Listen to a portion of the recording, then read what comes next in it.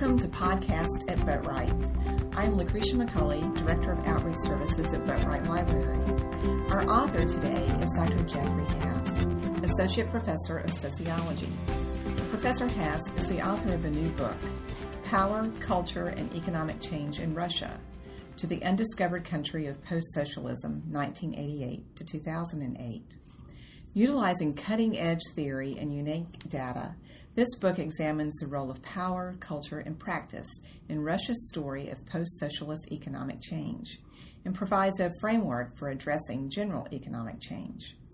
Jeff, thank you for joining us today. Thank you, Lucretia. So to start off, what inspired you to write on this particular topic?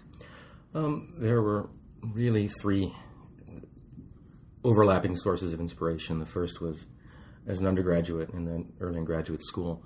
I was very interested in revolutions and political change, social change generally. So I had that general interest. In 1993, I then spent 6 months in St. Petersburg in Russia on a language exchange program. And that was the second year of post-socialism. The USSR had collapsed. It seemed the economy was collapsing every day. And I got to see a revolution of sorts up close. And it was fascinating that entrepreneurs, street vendors, managers, the like, didn't seem to be acting as I would have thought market-oriented actors should behave. So there was this little bit of dissonance going on. And that would drive me to, in fact, go and collect data for the dissertation and move this forward. The third inspiration was that this was a tough theoretical challenge because I found it very difficult to really address some of these problematic observations with existing theory. Economic theory wasn't going to work, and in fact, by this point in time, there was already a cottage industry pointing out the weaknesses in mainstream economics. Political science is okay, but it only really focused on elite politics, elite pacts, and tended to take things like the rule of law institutions for granted, when what I was seeing was we can't do that. Political and economic sociology, sociology of culture were all over the place. So there was a challenge of trying to bring insights, the baby in the bathwater, as it were, from all of these different sources, pull it together with this empirical example of a broader range of topics of social change, and bring everything together in a nice box with a nice bow. So there was always this constant inspiration of the specific case of Russia, the general case of social change, and the big issues of theory, and discoveries just kind of kept me going as well. That power and culture are multidimensional, and so there's change in both, leading to contradictions, confusion, conflict. The relations between power and culture were contradictory as they're changing at the same time. That there were battles not only over material gains like money or property, but also over what a normal economy should look like. It's the last point of inspiration was, in fact, when I was done, I could take what I had found and actually expand it to issues outside of Russia. For example, the whole battle over healthcare, over the American economy post-2008, and just wait until peak oil kicks in. Much of that really contentious discourse has been similar to that which one saw in Russia. That is, what are the source of problems? Is America's economy normal? Or if not, what should a normal economy look like? So the battle over healthcare, for example, what is a normal healthcare system supposed to be? And what does that say? How does that speak to issues of status and power, but also issues of legitimacy and people's broader cosmologies? So in a nutshell, there were all these multiple interesting intellectual challenges that kind of kept this going every stage of the way. It's been fantastic. In a way, I'm sad that it's done. It's been over. Yes, alas and alack. That's fascinating. Thank you. Well, I'm sure you've given papers and discussed your book with colleagues, but what about teaching and interacting with undergraduates? How did that contribute to the development of the book and project? Yeah, let me answer it this way. At research universities, for example, one works with graduate students who have had years of specific training in theory and methods, and the whole point is to push the envelope on existing theory and methods, and there's a lot that can be gained from that. The downside to that is, though, that you tend to get these blinders, that sometimes there are questions which aren't that important, but they artificially are raised in importance, and other fundamental questions sometimes are totally off the radar. Teaching a place like this, a liberal arts institution, kicks those blinders off because the students have not been socialized into discipline-specific ways of thinking. They're asking more profound questions or more profoundly curious questions, which means I can't go into a class or into a discussion in my office with the usual set of assumptions that I would have if I were talking to a colleague, for example. I have to backtrack. But that means I have to keep asking questions about the fundamental nature of power or culture. I go into ASA, I give a talk. I don't need to define what power is really, because we all kind of know what it is. Or do we?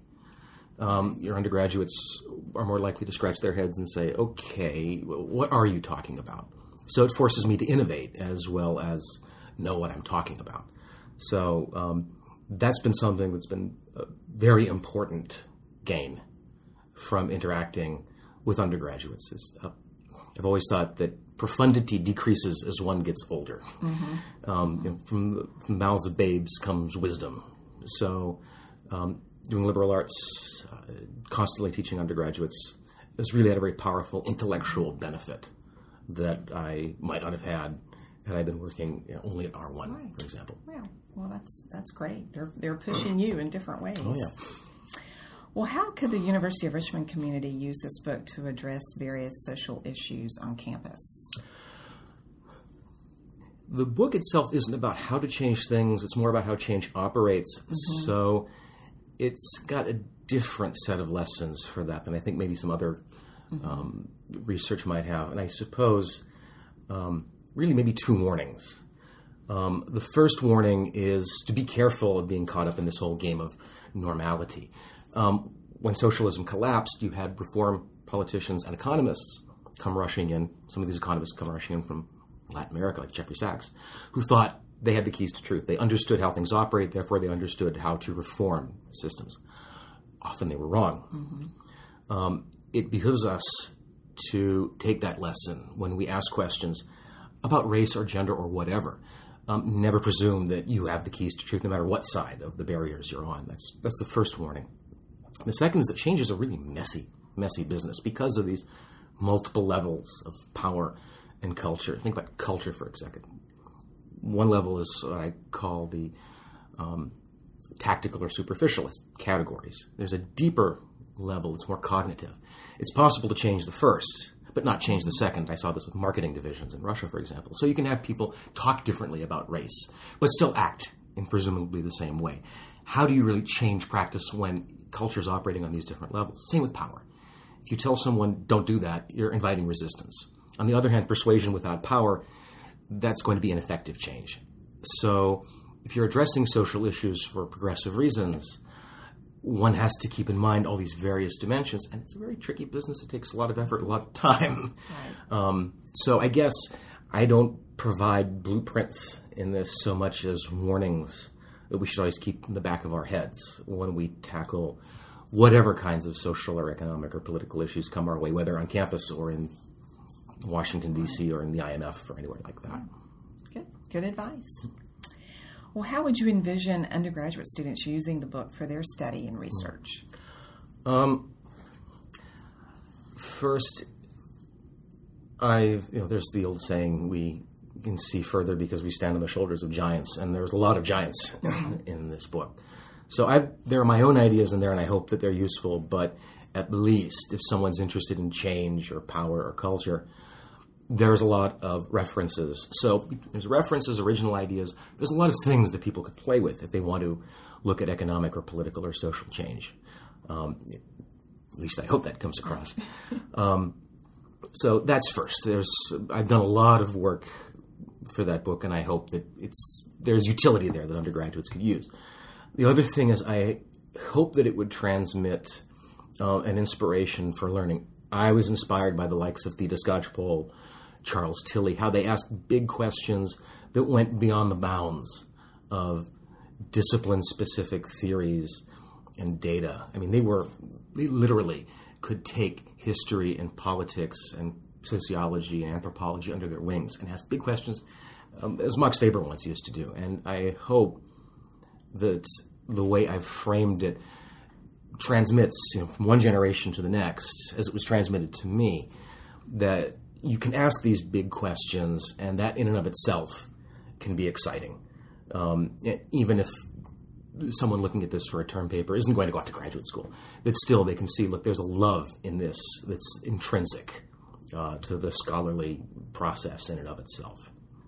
Okay, well, I hope they discover that, and I hope they find it. So my last question is, how did Library Services support you in writing this book? First, interlibrary loan has been helpful. A lot of the material I need is in Russia, so it's always tricky to get hold of that stuff. Right. Anyhow, but for what there is scattered across the U.S., library staff have been very, very helpful at getting hold of that material. Even more, though, and this is going to sound very banal, is just the digital services that we have. I love JSTOR. I still remember the bad old days when I would have to go into Princeton's Firestone Library and go from shelf to shelf, taking out these stacks of journals and hoping that the ones I needed were there, and spending afternoons combing through, looking for references, writing down stuff. We didn't have laptops then either. And this was a laborious process. I can do, thanks to JSTOR and what we have available, we subscribe to, I can do as much in an afternoon as I used to do in a week. And that has really made the process, not only of collecting theory or data, but thinking about it, much more effective. The less time I have to spend collecting this, the more time I can spend thinking about it and writing and rewriting it. And so it's something that I think we overlook, and I suspect this is something our students take for granted, but older timers like myself very much appreciate having those kind of resources available. It's made the scholarly process a lot easier. Well, I'm glad to hear that, yes. A lot of us have seen lots of change. Yeah. And it hasn't ended either. Well, thank you, Dr. Hass, for your conversation today. Power, Culture, and Economic Change in Russia is available in Boatwright Library and is on sale in the University Bookstore. Thank you.